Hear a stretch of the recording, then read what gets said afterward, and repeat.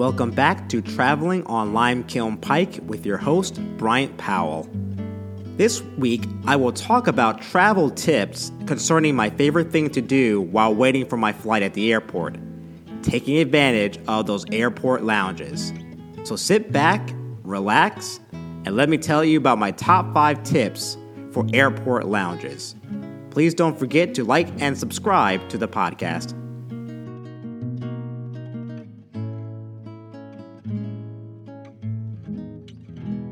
As I said earlier, one of my favorite parts of traveling, especially when I'm waiting for my airplane at the airport, is taking advantage of lounges.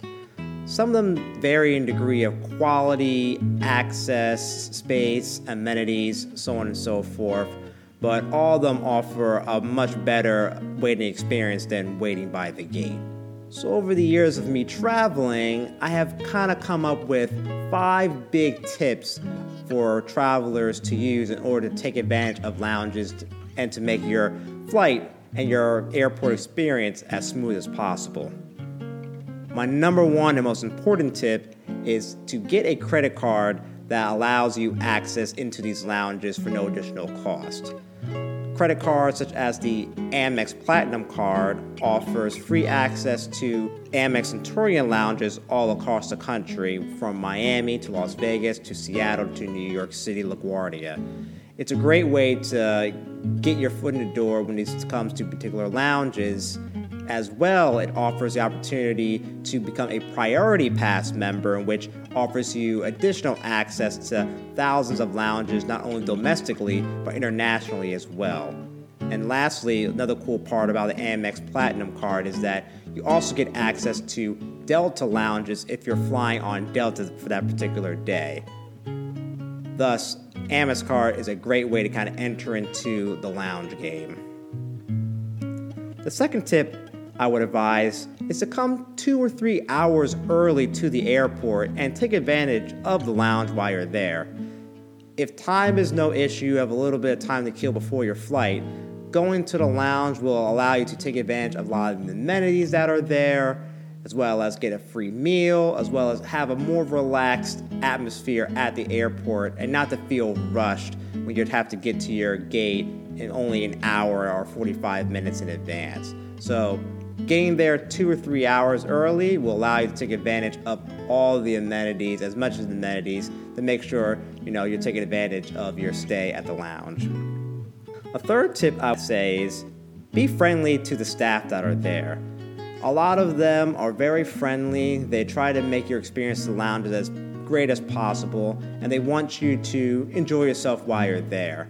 So be friendly to them, strike up a conversation, and if you travel a lot, really try to speak with the front door people or people in the back, just learn who they are, because it offers advantages when you constantly come back. They know you by first name basis. That happened to me in the LaGuardia lounge, and there are times in which if you know you're coming early and you can maybe let them know, they might be able to give you some reserved seating if there is supposed to be a crowded day at the airport, so you have a nice little seat and not have to worry about finding a little seat at the corner when you're trying to spend some time at the lounge, or hopefully not during a delay. A fourth tip is really take advantage of the amenities that are there. There are some lounges that offer significantly great amenities like showering, massages, opportunities to play video games. And other ones have great amenities just like a business center, an open bar, a limited amount of wine, food. Sometimes food could be hand sandwiches and soup and salad.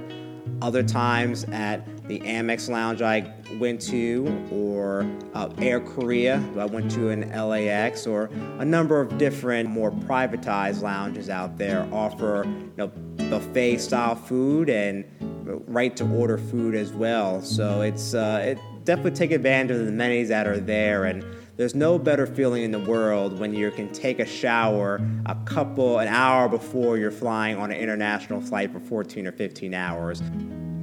And the last tip I would say is share the experience with friends or family that are traveling with you.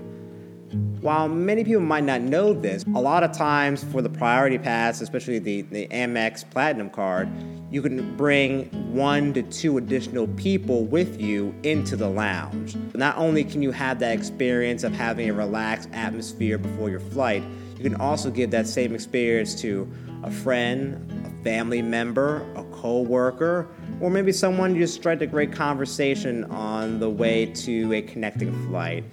It's a great way to kind of share the experience, get people to know and appreciate the lounge life. Because once you have that lounge life, it's hard to go back to waiting by the gate.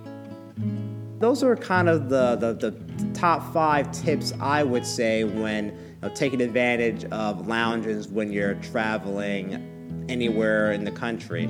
Again, not every single location has a lounge for the Priority Pass or the Amex Centurion Lounge. But if you do end up being an airport that does have one or you're delayed at one at that point in time, it's a great way to spend a couple hours and feel like you're home.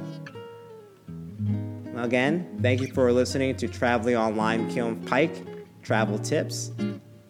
Have a good night, and as always, when you're traveling, travel with a pal.